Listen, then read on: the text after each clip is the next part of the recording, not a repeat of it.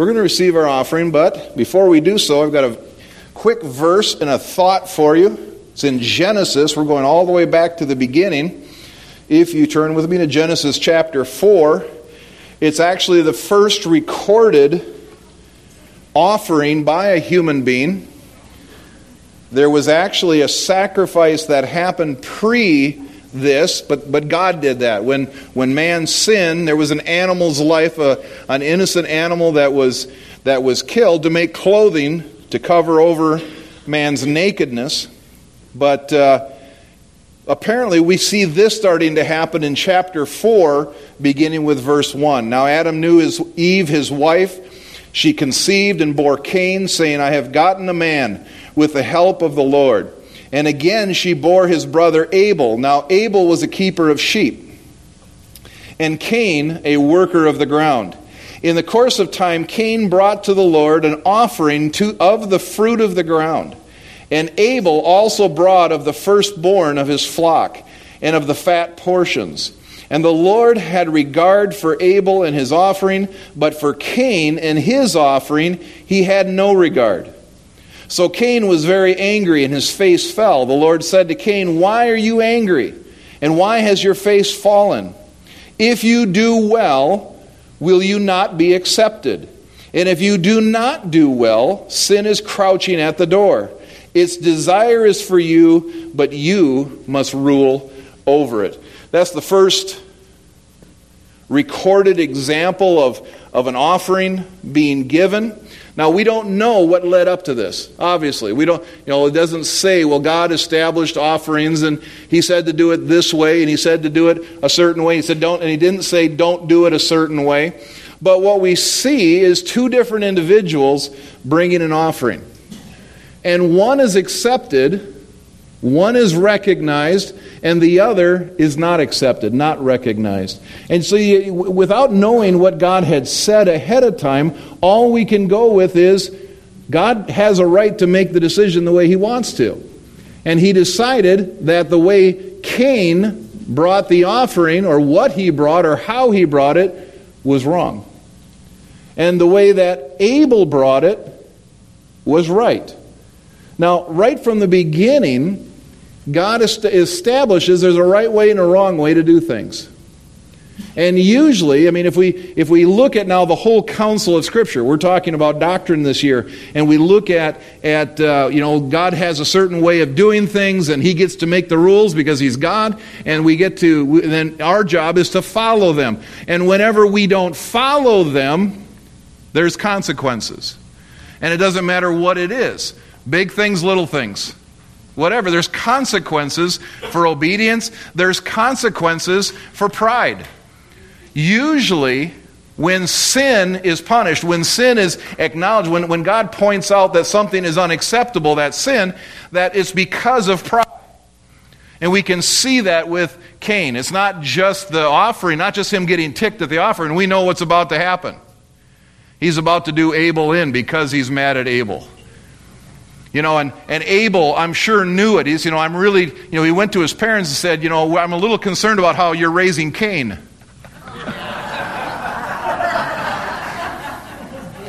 That's an old joke. I'm sorry. The old ones are good ones, though, aren't they? Sorry. That was my own opinion. That was not doctrine. Okay, I just wanted to... But we see that something did happen there. And for some reason, Cain was not accepted and Abel was. And God said, that's sin. Sin is waiting. Temptation is waiting. So somehow Cain didn't do it right. I don't know what he did or didn't do. It may have been God told him only the fat of animals. And Cain said, no, I want to bring fruits and vegetables. That's what I do. I want to do it my way. Or he just didn't know what God wanted and brought... who knows? We don't know the specifics, but my guess is, obviously, number one, God is righteous. God is a righteous judge, and the decisions he makes are right. And my guess is, if I were to then read this and come away with an understanding, is that Cain didn't do it the way God wanted to, he did it the way he wanted to. And that can happen today. in everything. Oh, that's what sin is. I'm not going to do it God's way. I'm going to do it my way. And here, well, let's go back one. The first sin that's recorded was, I'm not going to do it God's way. I'm going to do it my way. I'm not going to not eat of that tree. I'm going to eat of that tree. Here, the second sin recorded is, I'm not going to bring offering the way. So here we have disobedience to God, and then God's dealing with offerings. Ooh. Is it important to God? Yeah, it is. It is important. How we do things, the way we do it. If we do it biblically, if we do it the right way, with the right heart attitude, and that's the other thing God's dealing with Cain here is, he's dealing with his heart. When we do it with the right heart attitude, and we'll get into all those scriptures way off in the New Testament where it says, give with a glad heart, give with anticipation, give with joy, be a joyous giver. Why? Because it has to do with our heart. Giving has to do with our heart. Does God need your money this morning? God can, He can bring us billions of dollars in the next 30 seconds if that's what His will was to do. But He's chosen to do it through people. The Bible, the verse that says that you be blessed, pressed down, shaken together, overflowing shall men give unto your bosom. It comes through people. And every time we give, it's a heart check that God says, here's what I want you to do. So that from now on, it would sort of always been this way, but from now on, what I want people to do is not, well, what does Pastor John expect? It has nothing to do with it. What does the minister expect? What is the minister telling me that I should do? Skip that.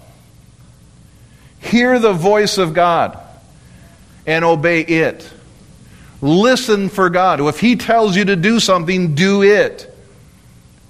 But when you have that opportunity, just like Cain had, because sin was crouching at the door, oh, don't do it that way. Here, do it this way. It'll be okay. I can fall back to my usual answer in these situations. Whatever you can get past God is fine with me. Because He knows our hearts. Amen?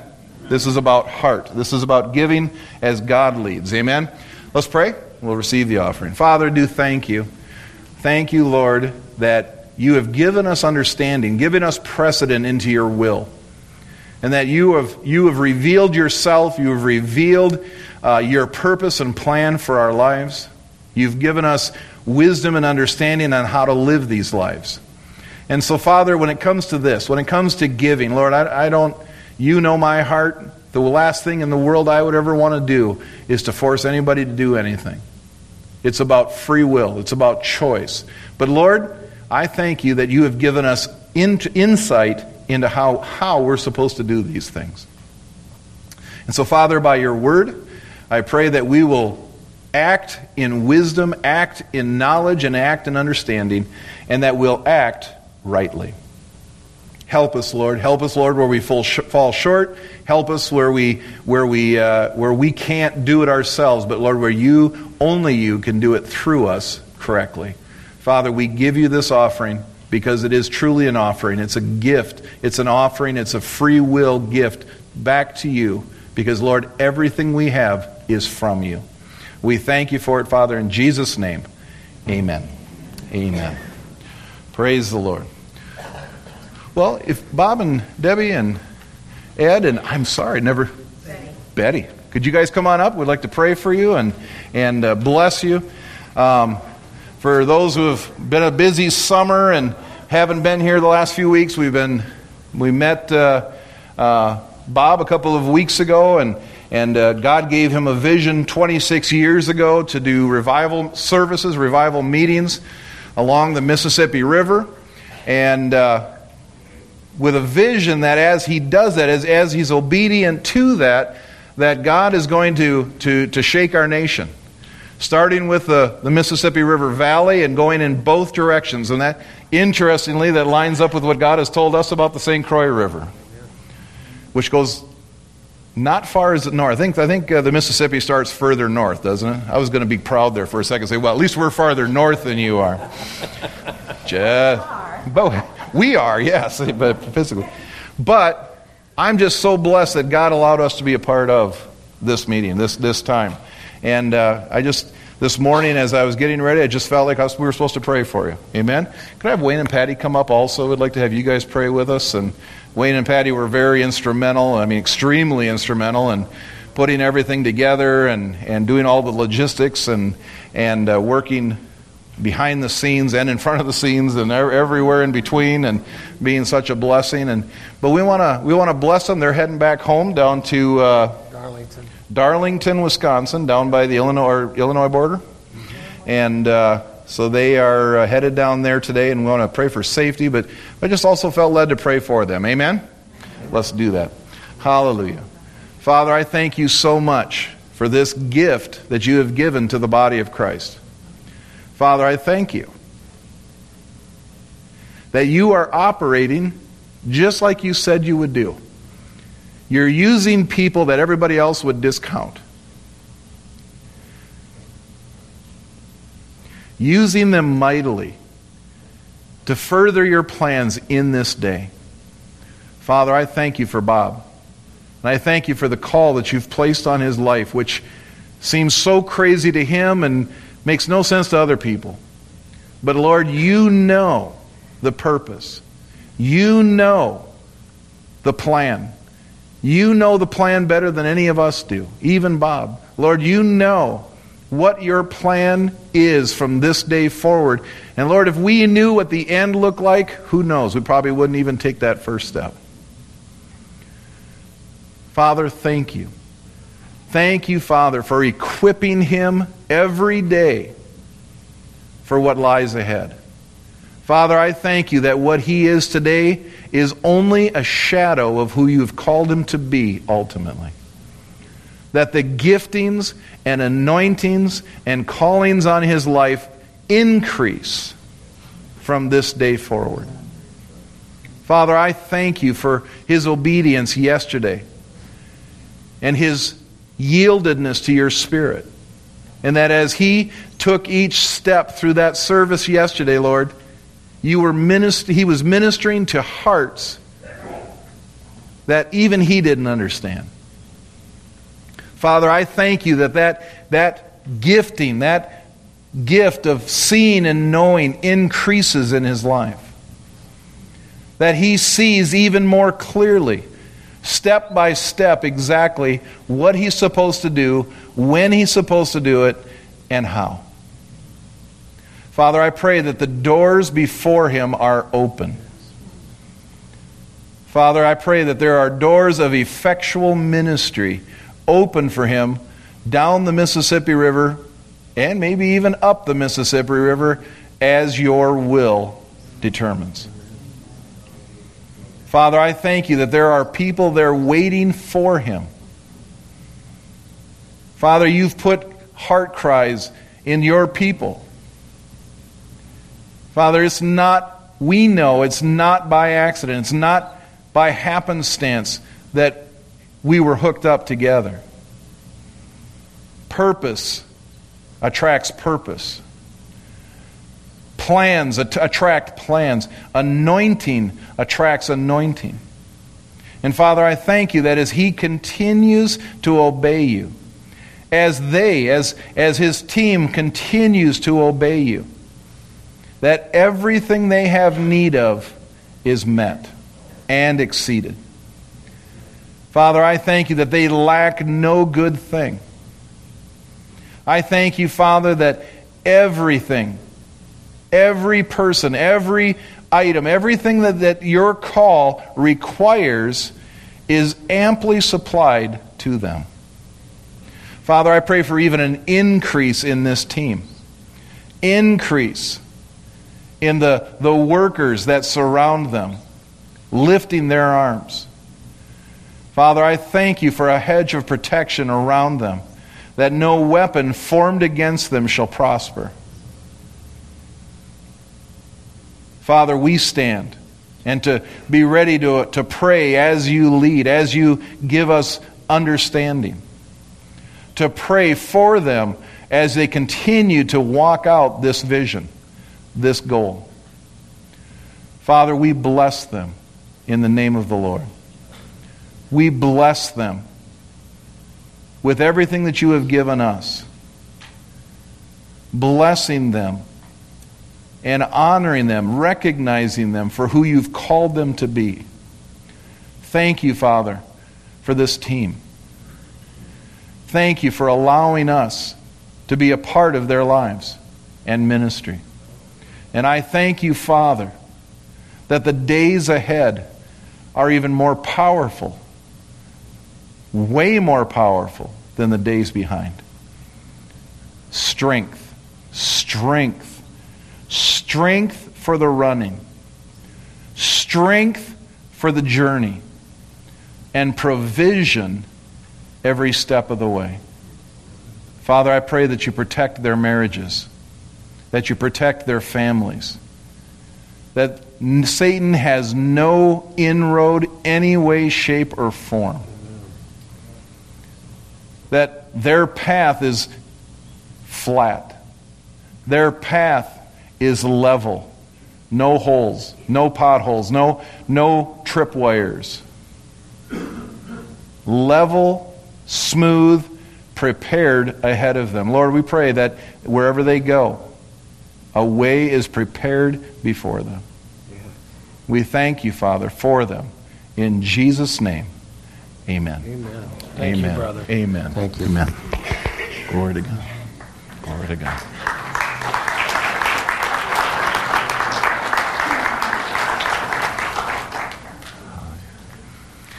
At this time, I'd like to have the ushers hand out offering envelopes again. We're going to receive an offering for this ministry, and he never asked for one. He actually told me they didn't want one, but I'm the pastor. I can do whatever I want.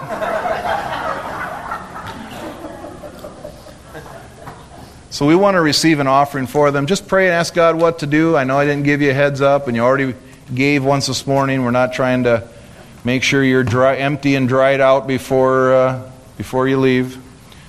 But as it's good to be a part of what God's doing. And one of the ways we can be a part of what God's doing is financially and being a blessing to them. And because I'm John, and I can't help it because it's just there, I keep hearing the old joke, and we want to make sure they get out of town. And I can't help it. I heard that one time a minister was receiving an offering for a minister who was leaving town. He said, we just want to make sure they get on down the road. No, I actually look forward to hearing and being a part of what God's doing as He leads, being a part of whatever God has for the future. Amen? Amen. Just mark it out for revival. Just put it in there. Nothing better to give towards than revival. Amen? Revival of the church. This morning we're going to talk a bunch about that in doctrine. Mark on your offering, on the offering envelope or on your check, revival. Let's pray over that, and the ushers, let's receive that offering. Father, thank you. Thank you, Lord, for the gifting and calling and anointing that you have brought to us. And Father, we want to be a part of that. We want to be a part of blessing them. Be a part of the vision that you've given them. And Lord, this is another way to be a part of that. Father, we pray that as we give, every need that they have is met, exceeded, overly blessed in every way, shape, and form. We thank you for it, Father, in Jesus' name. Amen. Turn with me to John chapter 3, beginning with verse 1. Very well known, very known passage of Scripture. It says, Now there was a man of the Pharisees named Nicodemus, a ruler of the Jews. This man came to Jesus by night and said to him, Rabbi, we know that you are a teacher come from God. For no one can do these signs that you do unless God is with him. Jesus answered him, Truly, truly, I say to you, unless one is born again, he cannot see the kingdom of God. Jesus cuts right to the chase, doesn't he? This is one of those moments. There's a bunch of these in the Bible where, an individual stands up and says, here's what I need, Jesus. I wanted to talk to you about this situation. Here's what I'd like to discuss with you. And Jesus goes, well, yeah, but this. Here's one of them. Nicodemus is getting all warmed up. He's greasing the rails here. He's getting Jesus, all built up. We know, Jesus, that you're a man of God, sent by God, anointed by God. We're so glad you're here. And as he's breathing, Jesus says, unless a man be born again, he will not enter the kingdom of God. He cuts right to the chase. He doesn't even answer the question. Actually, there hasn't been a question yet. He just goes right for it. And what does he say? He says, unless a man be born again. So, here's this born again thing. Years ago, I was working out. As you know, I train, and now I'm an instructor for self-defense. You need that in a church, And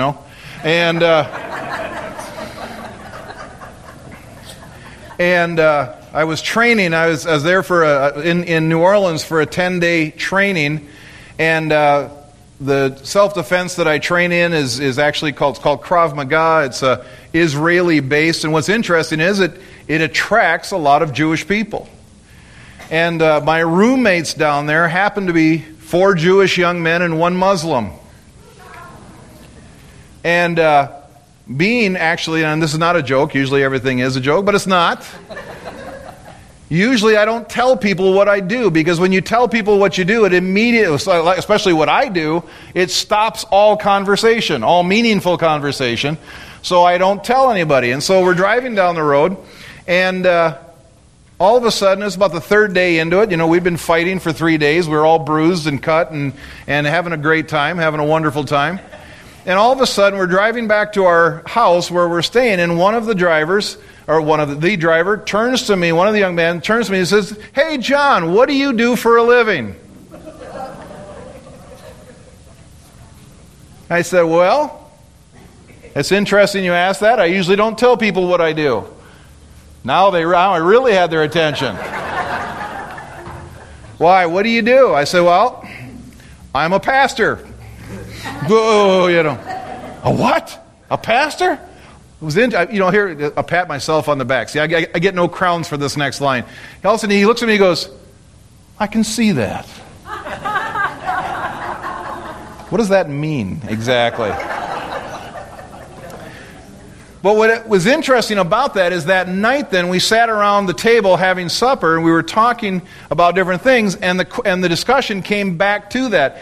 All of a sudden, the one guy says, "What kind of a Christian are you?"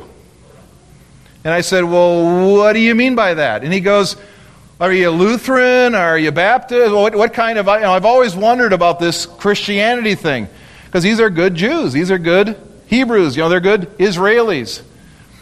And he goes, "What kind of Christian are you?" I said, "Well, I guess the best way..." And all of a sudden, he butts in, he goes, "You're not one of those born-again types, are you?"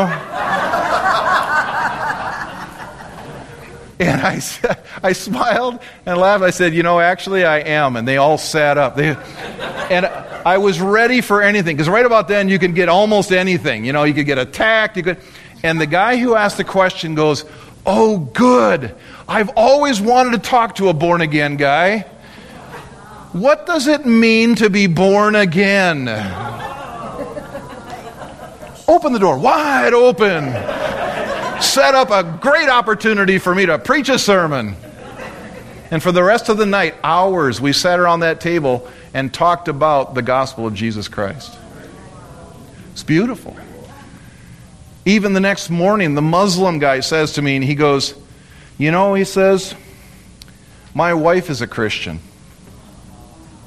And my first thought is, must not be a very good one, and you must not be a very good Muslim. If you're a Muslim and she's a Christian, and he goes, "I called her last night and told her, your prayers are being answered. I'm rooming with a Christian." He said, "Why don't you ride with me to the gym today?" He says, "Maybe you can convert me." And you just got billions of things racing through your mind at that time. And we get in the car, and I said to him, "Here's the deal. I can't convert you. All I can do is tell you the truth. You have to convert. You have to make that decision. But what do you tell somebody at that moment when the door is wide open? When they open the door and they ask you the right question at the right time with the right heart even. They weren't being combative. They wanted to know real answers. Later in that week, my instructor, these guys went and told the instructor, who is an Israeli, from Israel, he's a pastor. And his answer was, you're a what? And one of the guys yelled across the room, yeah, he's not like one I ever figured I'd meet. But that guy said, explain to me Christianity. He says, because us Jews, they give us so many rules we can't do anything wrong. Interesting, huh? Things haven't changed in 2,000 years. He says, they give us so many rules, so many things to do. He goes, what do I have to do to become a Christian? My goodness, open door, insert gospel. It's beautiful. What do you say at that moment when somebody gives you an opportunity to share the gospel, but you know you have this much time to say it in? What do you say? Now, you see all the notes, but after last week, remember I said I'm not going to read through the notes anymore. I'm just going to share my heart. It's going to have all that stuff in it, but if you want more information, that gives you all of the detailed information of what people need to know to become a Christian. Not to be a Christian, but to become one. How do you make that step from the kingdom of darkness into the kingdom of light? How does that work? What do they need to know? What is absolutely vital? Because an interesting thing, on the second time I was down there, the second 10 days, we had a break at lunch and we went down to Jimmy John's. We went down to Jimmy John's. It was just a walk down from where we were. And we were going to have lunch and we all come walking in. Same guys. I roomed with the same guys the second 10 days. And as I walk in, every table has somebody at it. And a couple table has one person sitting at the table. Doesn't that just irk you? Unless it's you, then I want my table, you know. But here we are, we're tired, we're hungry, we don't have time. So I'm looking around and I look at one table that has 6 chairs and one person sitting in one of the middle chairs, and he just happened to have a scripture verse across his back, and I said, I'm sitting with him.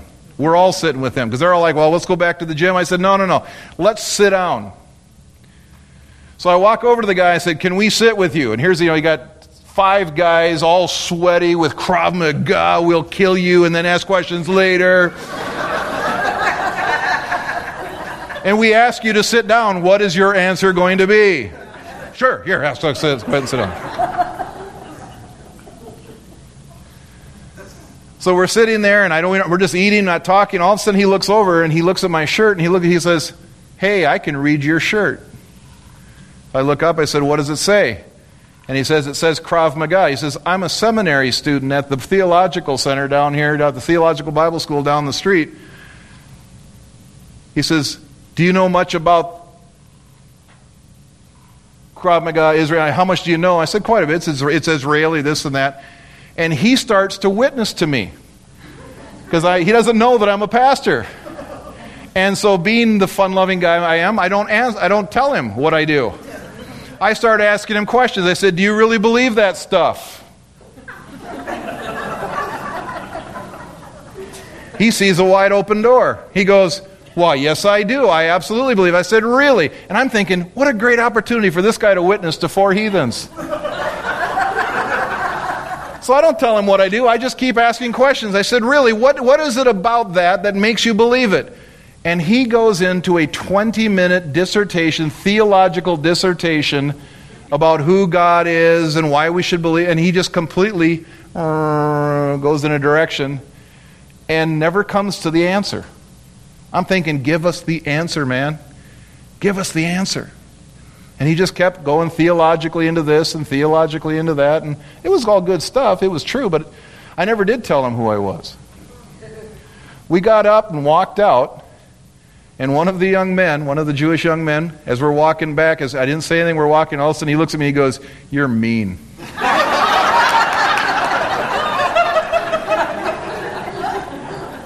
I said, "Why do you say that?" And he goes, "You just wanted to see what he had."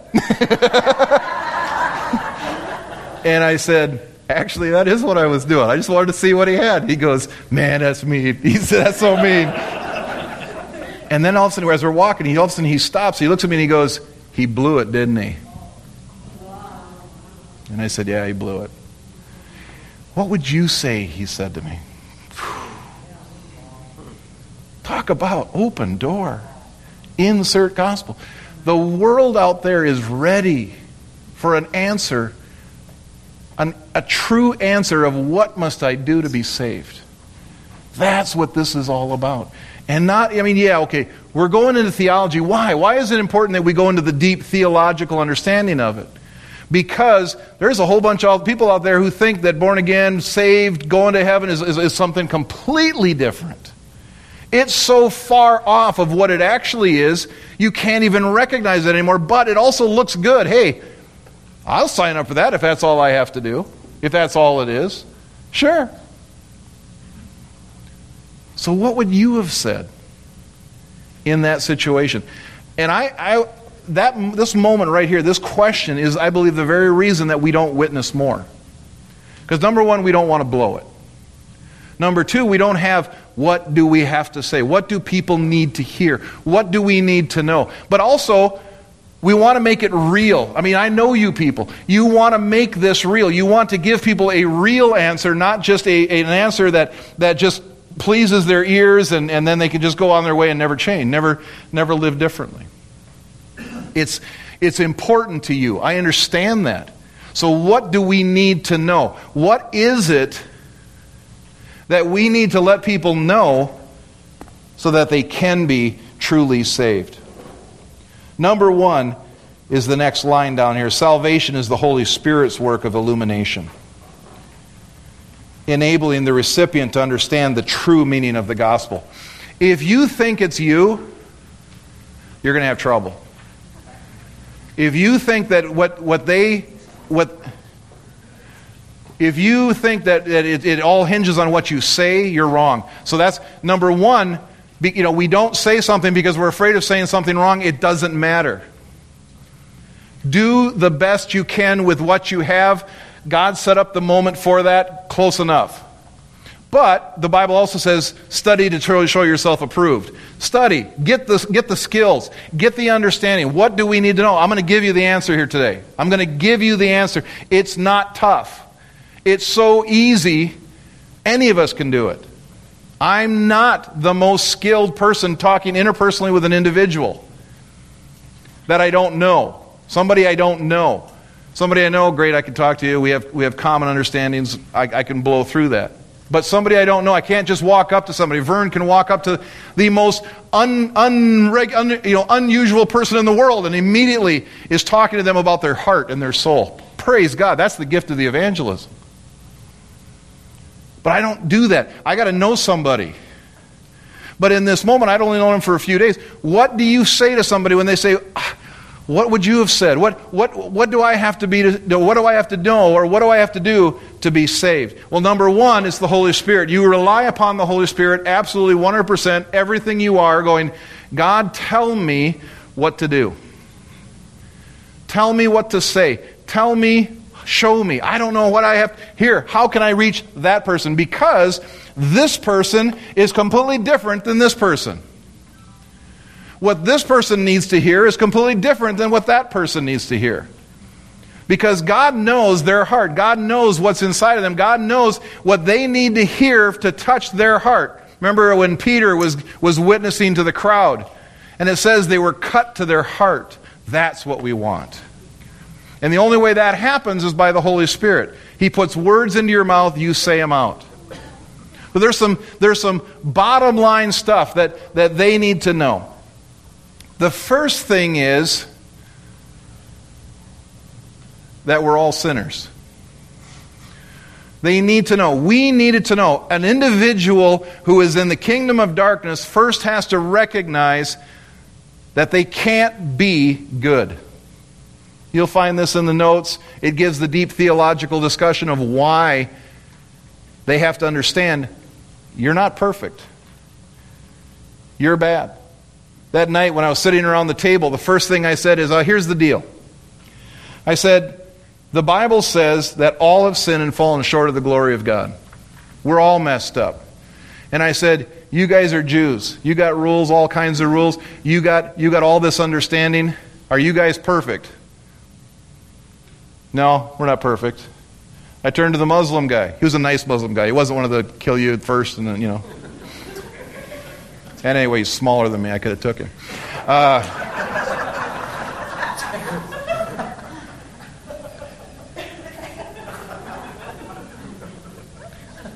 I said, are you perfect? He goes, oh no, I'm not perfect. I said, exactly. We can't do this. You know, I said, I'm not trying to disrespect what your belief is or whatever, but I said, your belief is that if you do enough good things, that somehow you're going to earn your way to heaven. Both of you believe that. Can you do it? And they went, no, we can't do that. I said, exactly. None of us can. You know, I'm still not perfect. We're still working on this sanctification thing that we talked about last week. We're all working in that direction. But number one, we're not good. We're not good. Human beings are not good. When your child was first born, that baby did not come out good. That baby was born with sin, with a sin nature in a sinful world. Now that's hard to think of. It's hard to be faced with that because people already have a complex. People already think they're bad and they're terrible. They don't need one more person saying you are sinful. And how you say it is really important. There's two ways to tell somebody there's a sin issue. One is, you're gonna burn! I've seen those guys. They turn me off. I'm a Christian and they turn me off. Or you can tell somebody, here's the deal, we're all in this together. None of us are perfect. Some are less perfect than others, but we're all in this together. But people need to know, you know what? You can't save yourself. You can't be good enough. You can't earn your way by doing enough good things for God to say, oh, okay, you tried hard, come on in. Because, like Cain, there's a way to do this. God set up a rule. He said, here's the criteria. Here's what you have to do. And He didn't say, well, however you get here, just get here. He didn't say that. He said, there's going to be one way. In the Genesis, it says that the seed of the woman will crush your head. He was talking to Satan, and he says he'll bruise his heel, but he will bring salvation. He'll bring redemption. From the very beginning, there was one way, and that one way was revealed to us when Jesus was born in Bethlehem. There is no other name under heaven by which men might be saved other than Jesus Christ. That's the second thing that people need to know. There is no other way. It was one of the questions they asked me that night. They said, oh, so if you're born again, what you're saying is that all the rest of us are going to hell, that all the rest of us are wrong, and you're the only one who's right. I said, that's a fair question. That is an absolute fair question. I said, let me ask you a question, since you just asked me a question. You notice that Jesus asked a lot of questions? Let them come to their own decision. I said, that's a great question. I said, number one, I said, you Jewish guys, I said, do you think you're the only way? Do you think that you're the only religion that has the right answer? Yeah. And I said, I didn't call him the Muslim guy. I said, I'm trying to remember his name. That's the worst part. I remember it, but just have this moment. I can't remember his name right now.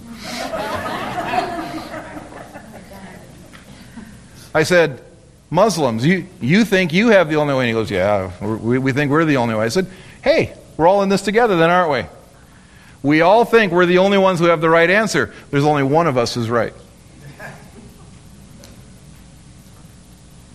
Are you willing to base your eternity that you're right? Because I am. Did you feel the anointing? God's demonstrating this as we're doing it, because there's an anointing that comes with the Word of God, with the truth of the Word of God. You don't have to say anything profound. What I just said was not profound. It just happened to be what God told me to say. That's what you do. You say what God tells you to say. Know the truth. Know what the facts are, but then say it however you say it. You don't have to say it like me. But there's an anointing on the truth of the Word of God. That's where the Holy Spirit does His part. So they need to know hey, we're not perfect. We're all in this together. But number two, there's only one way to get to heaven. They can argue with that. They can draw the line there. They can stop the conversation if they want to. That's okay. Because you didn't fail. You need to know that. If somebody shuts you down, you are not failing, because they've been shutting Jesus down for 2,000 plus years. If they shut you down, that's their deal.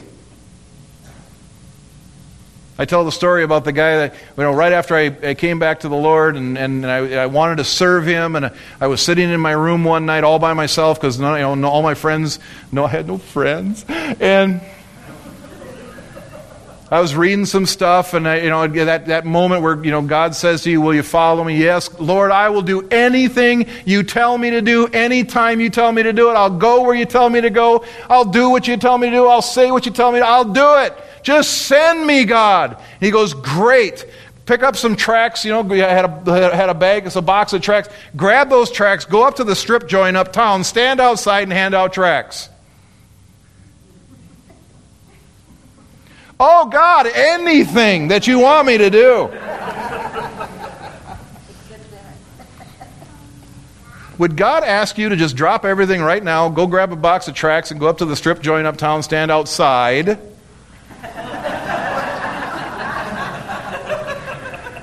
looking away from the building, and hand out tracts?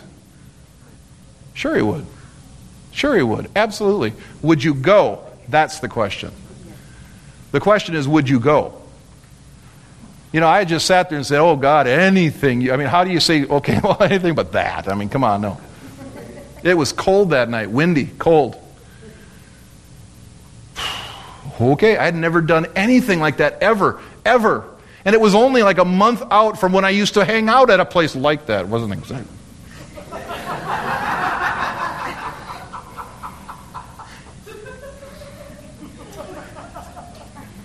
So I go uptown. It's cold. I put on a jacket, and I come and I stand in front of the place, and I got a handful of tracts. And okay, and here come all these people that I used to see every Friday night, every Saturday night, come walking by. I'm a freak. Oh, God, why would you why have thou said, oh. First one that came by was a guy. He came out of the bar. Huge guy. I'm big. He's huge. Biker. All black. Drunk. I hand out. I say, hey, buddy, I have something for you. He takes it, standing right here. Oh, you're one of them blankety blank Christians. Boom! Throws it in my chest, and he staggers off down the street. Rejection. As soon as he took 2 steps, the Holy Spirit said He'll remember that on the day of judgment. Whew.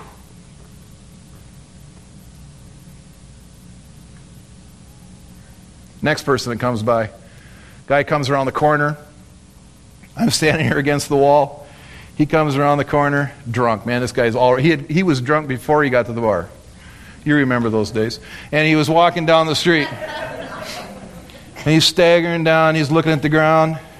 He gets right up to me, and I said, hey, man, I got something for you, because I recognized him. I know who he was. He was one of my friends.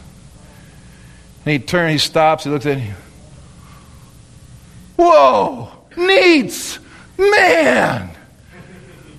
Where have you been? I haven't seen you forever. Whoa.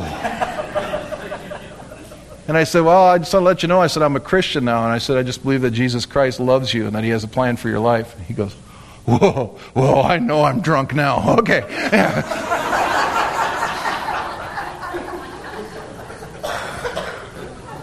And he goes inside.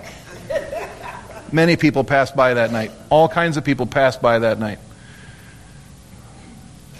One of them I remember, because there was a girl I had gone to school with. I didn't know her name. She was a grade or so ahead of me, and she came by, and she was with a whole crowd, and I just handed out tracts.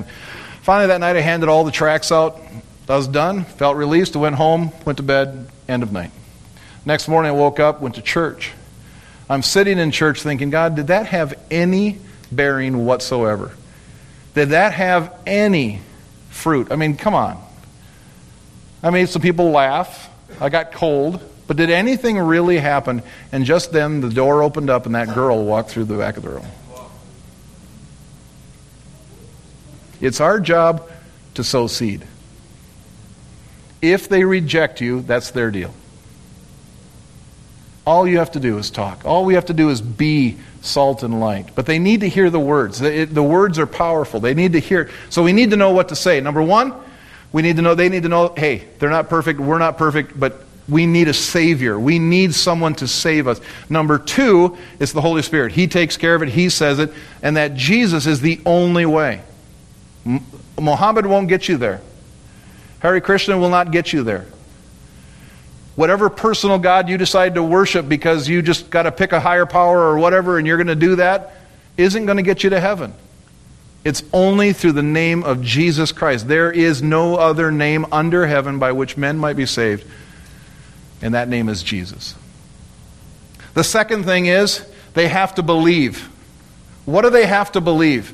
It's all outlined here. I can tell you what they have to believe. It's the biblical answer for what do they have to believe. Bottom line, this is what they have to believe. Write this down. This is the cheat sheet. This is what you don't have to pay any extra for. I'll give you the answer to the test. The answer to the test is, they first have to believe that Jesus Christ is who he said he was. And Jesus said that he was the only begotten of the Father. He was sent from heaven. That he was born of a virgin. That he, all these things we've been talking about this year so far, they have to know, they have to understand that what the Bible says, how God has revealed himself is true, and they have to actually believe it. Because if you don't believe that, then whatever you do outwardly, whatever you say, has no power. The power comes from who he is. It's not because you say the right words. It's about who he is. And if they don't know who he is, then there's no power there to save. It's believing. They have to believe. And that's, remember when the jailer found the prison empty, or all the chains had fallen off, the doors were open, he thought everybody had escaped. They said, hey, don't kill yourself. What must I do to be saved? He says, believe on the Lord Jesus Christ. That was the first answer. The answer is believe on the Lord Jesus Christ. Everything that goes along with it. That's a quick, easy headline to say, believe in the Lord Jesus Christ. But you believe in who he said he was. You believe in what he said he did. You believe what he did at the cross. When did the disciples get saved? Because they believed Peter believed that he was the Son of God before he died. But when did Peter get saved? After he died on the cross. It's believing all of it. It's believing God is who he says he is. Jesus is who he says he is. Now, how long does it take to explain that? That may be a tough one. That may be a little tricky one. Because there may be some people who grew up in church and they've never made the decision, they've never decided to commit their life to God, to get saved. And they've got all kinds of knowledge that all they need is the button pushed. But then there's the people who don't know anything. And you have to give them enough understanding for them to make a real decision. And that could be done in 30 seconds. There was a man named Jesus. He said that he was God. He said that he was God. He died for your sins. Those sins we talked about a few minutes ago, that you're not perfect. He died for those sins. And on his resurrection, he's the only person in history who has ever been resurrected.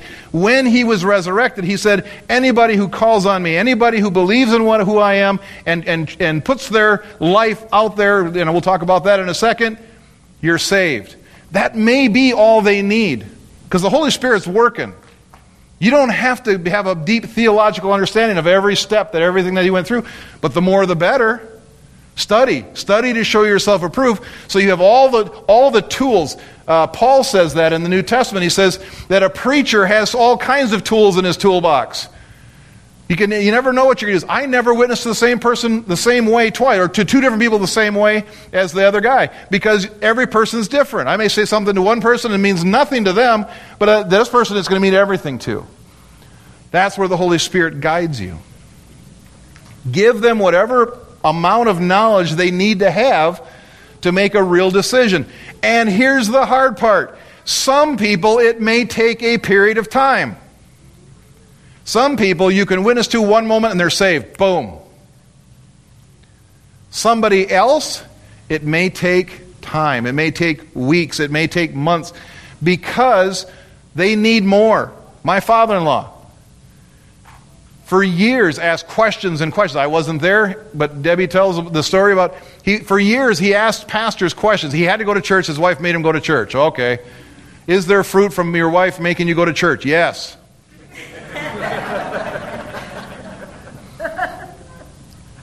But he asked questions, challenged. He was a thinker. He's a deep thinker. And he's asking, and one day he's sitting in his chair and goes, yep, that's what it is. Done. Boom. But it took time. It's okay. Time is okay. I know it hurts us. And we think, if Jesus comes back next minute, what happens? That's his deal. You be faithful. You love that person. Build relationship. Do what you have to do to be able to speak into their lives. But you got to give them enough information about who Jesus is.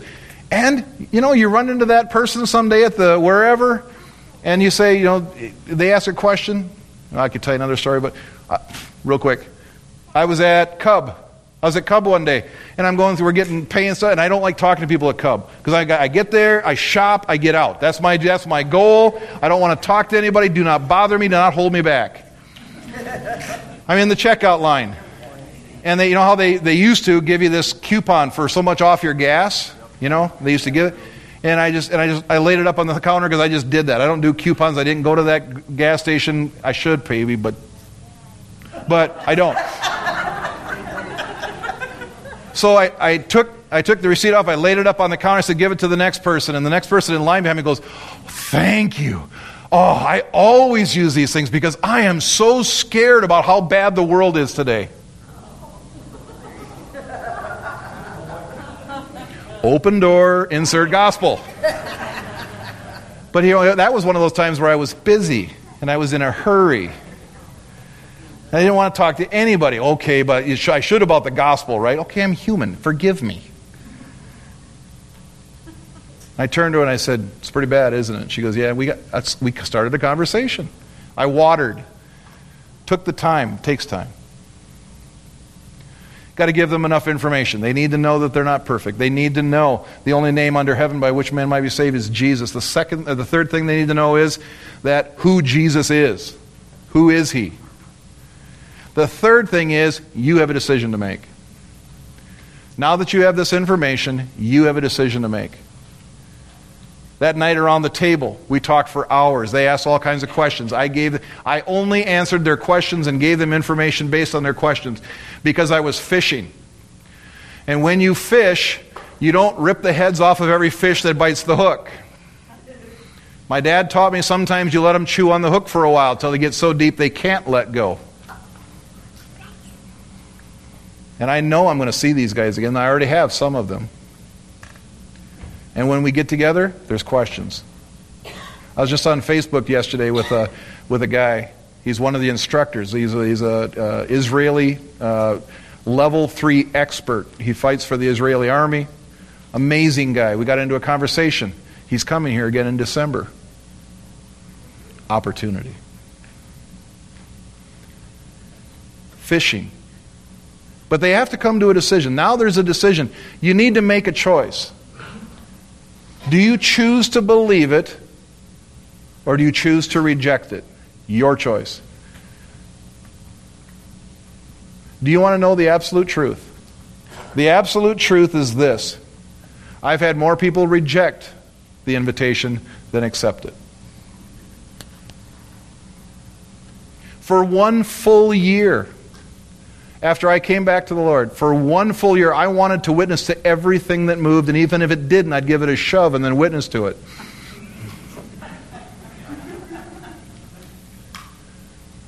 For 1 full year, I shared my faith with everybody I knew, my friends, my co-workers, whoever would listen, I'd share my faith. And you know how many people God allowed me to lead to the Lord in that first year?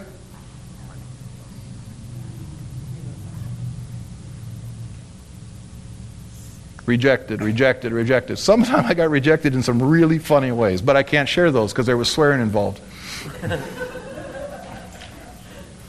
Rejected. But they weren't, ever read that verse? They're not rejecting you, they're rejecting me. I lived there for a year. And one day, I was actually working with Youth for Christ. I was volunteering for Youth for Christ, and we had this little Bible study. I still remember the little kid sitting across from me.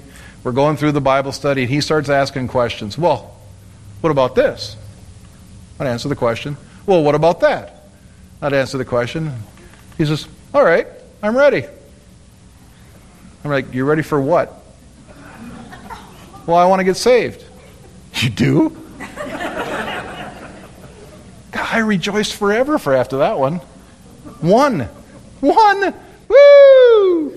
I don't, my first thought, very carnal, I'm not going to get to heaven and Jesus said, you didn't have one? That was exactly what I thought. Woo! I got one. Praise God.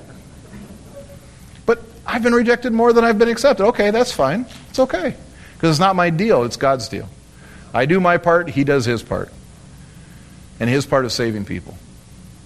But we bring Him to a decision. Hey, what do you think about this? I had one guy tell me one time, he says, John, I've been witnessing to him for actually a couple of years. I've told the story here, I'm not going to tell you. He's the funny one who thought Jesus came as a space alien. He liked to push my buttons. He'd say, well, what about this? I'd give him the biblical answer. He'd go, I don't believe that. This is what I believe, and it was just stupid. But he was pushing my buttons. So I knew that I was going to be leaving, he was going to be leaving, and so one day we were sitting around eating lunch, and I said, and he asked some questions, so okay, the conversation's on, and I said, here's the deal, man. You have to make a decision. We could talk forever, but it comes down to a decision. You have to decide whether you believe this or not. And then you have to act upon it. That's the other part we're going to get to in just a second. Number one, you believe it, but number two, you act upon it. And I said, where are you at? And he put down his fork, and he got very serious. One of the few times he got serious with me, and he goes, here's the deal, John. He says, I believe what you're telling me. I believe it. I believe it's true. I believe all of it. But I'm not willing to change my life right now. And I looked at him and I said, hey man, I said, I understand that. I respect that. I respect the fact that you're thinking it through and that you're making a decision. Now, I wish you'd make the other one, but that's okay. You do that when you're ready. And that was one of the last times I saw him. It was shortly after that he left for a different job. I started becoming a pastor over at Abundant Life. It wasn't for years later. I've still not met him. I've still not seen him since that day. But I was hanging out with another friend of mine who I didn't know knew him. I didn't know that they knew each other. It was a mutual acquaintance. And he said, I was talking to Clint the other day. There's only so many Clints in the world. And he goes, I was talking to Clint the other day, and he's playing in this Christian band over in the Twin Cities. At first I thought, who in the world are you talking about? He goes, Clint. I was like, the only Clint I know isn't playing in no Christian band as far as I know.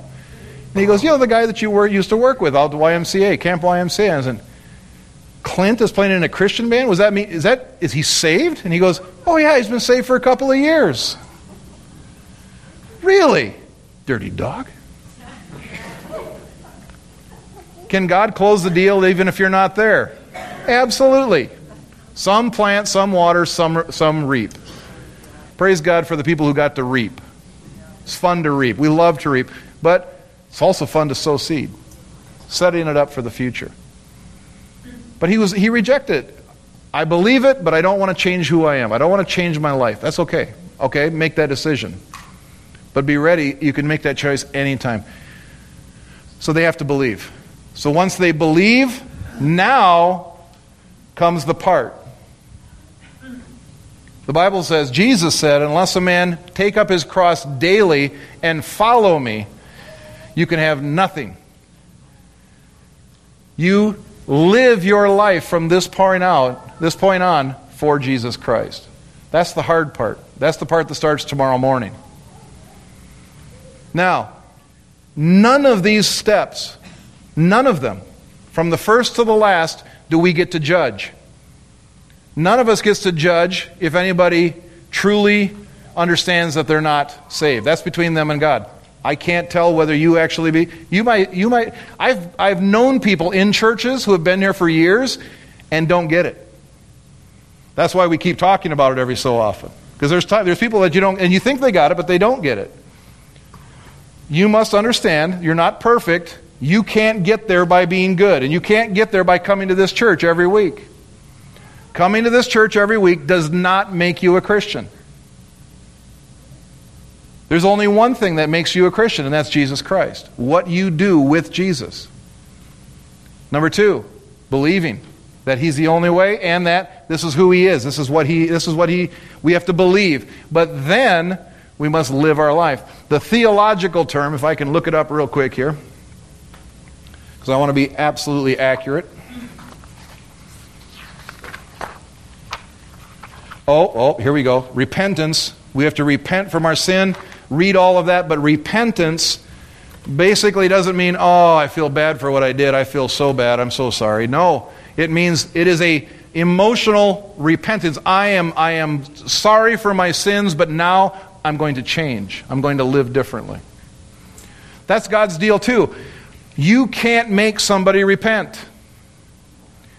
The great example in your notes, there's 2 different people that repented, that had remorse, that it talks about that they repented. One of them was Judas. You know the Bible says that he repented, but then he killed himself? The repented that says that he did there was he felt so bad about what he did that he killed himself. Was he saved? We don't know. We don't know.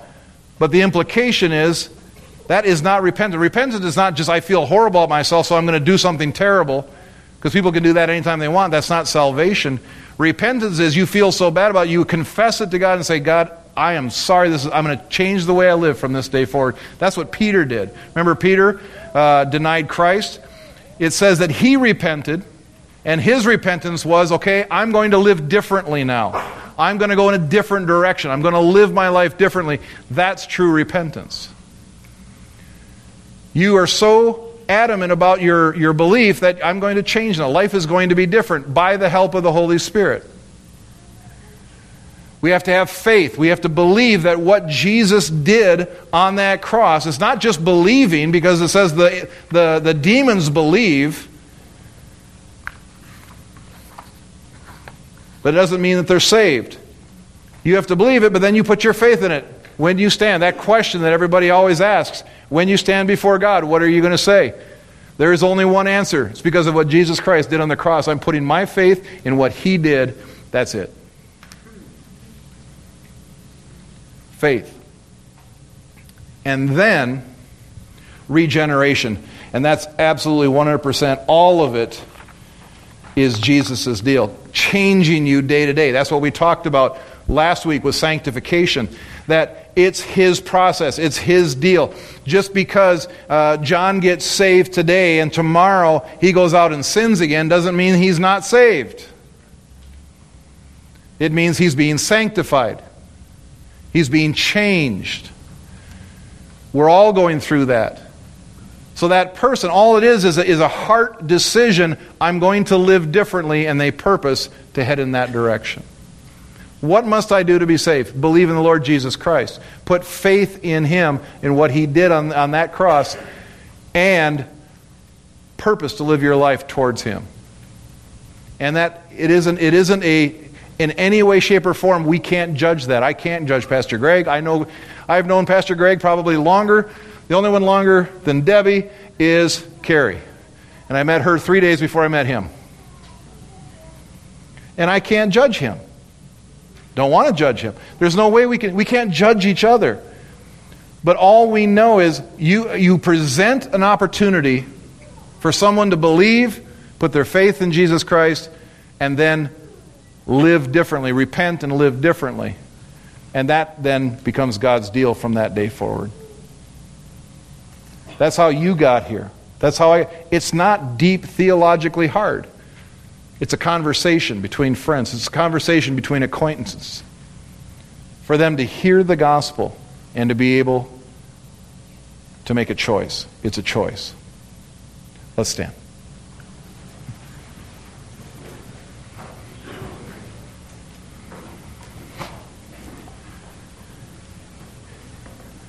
Oh, communion. Completely forgot about communion. Could the ushers get ready for communion, please? I was so blessed last night, yesterday afternoon, as Bob was sharing, and he asked the question, what is revival? What is revival? And the answer, I mean, we all have our answer of what we think revival is, but I really was blessed by what you said.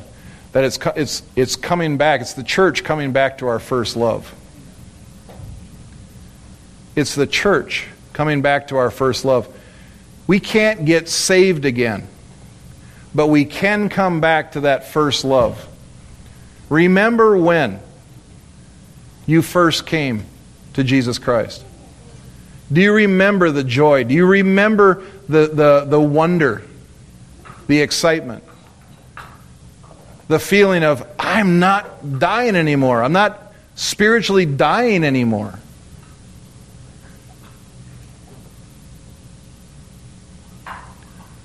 We need to go back. The church, us, we need to go back to that first love.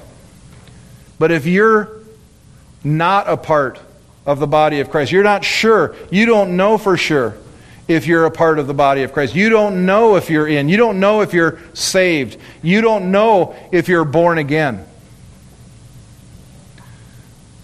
Then it's easy. It really is. All you have to understand is you can't do it yourself. You can't. Number two, you have to believe in the Lord Jesus Christ. You have to believe in who He is, what He said, and what He did. Put your faith in that. I can't get to there any other way than what Jesus did on the cross. That's my only way. Then repent. Lord, I'm sorry for my sins. I'm going to live differently from this day forward. And heading in that direction. Allowing Him to change you one day at a time. And you're saved. You're born again. The Bible says you can know that you have eternal life. If you don't know that you have eternal life, if you're not sure, if you're not locked in, then this morning I want to give you that choice. Make those steps. Choose those decisions. Choose to believe. Choose to put your faith in Jesus Christ. Choose to repent, to change the way you think, change the direction you're headed, and live differently. And that's just a simple prayer. And I've said this so many times, you could say it back to me. I have a friend that said, Jesus, yes. And his life changed. Or if you have more you need to say that. But this morning, as we celebrate communion, as we celebrate what Jesus did on the cross, He told us that as often as we do this in remembrance of Him.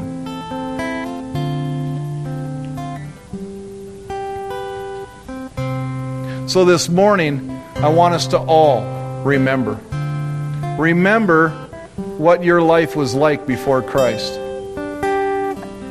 Don't dwell there too long, because then remember what your life was like immediately after you met Christ. After you became a Christian. That's that first love. We need to get back to that. We need to get back to Him being the center of everything that we are.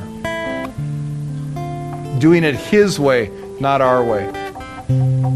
Listening to His Spirit and obeying, not listening to our pride and our stubbornness. So this morning, if you want to make that decision, do it right now. You can do it right now. You don't have to wait.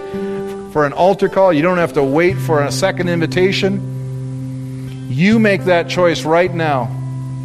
And then tell somebody about it. Jesus said, if you confess me before men, I'll confess you before the holy angels.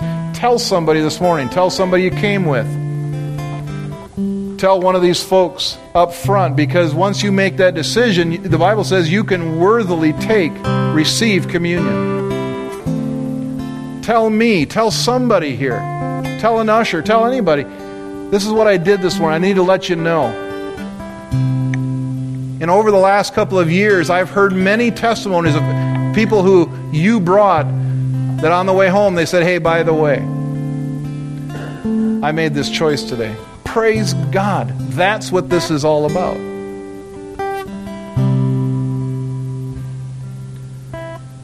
As we receive communion, the Bible says that on the night he was betrayed, which was the day before he died on the cross, he took the bread and he said, this is my body broken for you. He knew what was going to happen. He knew that his body was going to be destroyed that day. Beaten, spit on, kicked, whipped, thorns crushed into his skull. You name it. Shed blood all over the place. Messed up. The guy was beaten within inches of his life. And then they hung him on a tree where he died. He said, this is my body broken for you. As often as you do this in remembrance of me. And then it says at the end of the meal, he took the cup. And this is my shed blood, the blood of the new covenant. This blood is being shed for the remission of sins. All sins forgiven. All sins in the past forgiven. All sins in the future forgiven. As often as you do this in remembrance of me. Make a commitment this morning to return to your first love. Make a commitment this morning to, if you're not in the kingdom, to enter the kingdom of God. By the only way you can, and that is what we just explained, a choice, a free will choice, your decision to accept or reject Christ, to accept Him, to repent, and to move forward. When you do that today, you can celebrate this meal. Father, we come before you and we thank you, Lord God, that you made a way where there was no way. That you sent your only begotten Son, Jesus Christ, to die on that cross for every sin that any one of us ever has had or ever will have. And then you rose again, victorious over sin, firstborn among many. Father, I continue to put my hope, my trust, my faith in you. That what saves me is no different than what saves anybody else. What you did on the cross for me was what I needed. Father, I celebrate with this meal today, this communion meal. We celebrate the life that you have given us. Thank you for it, Father. We praise you and we thank you in Jesus' name. Amen.